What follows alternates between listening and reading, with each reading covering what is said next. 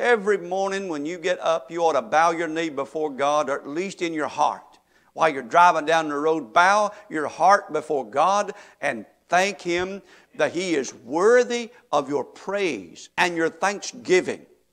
Do you understand? Because it is through His death that you are reconciled to God. It is through His blood that you are redeemed and forgiven of your transgressions, that you have been translated into the kingdom of God, and that you have been delivered from the power of darkness. You have been adopted into the family of God. You now have an inheritance that will never fade away.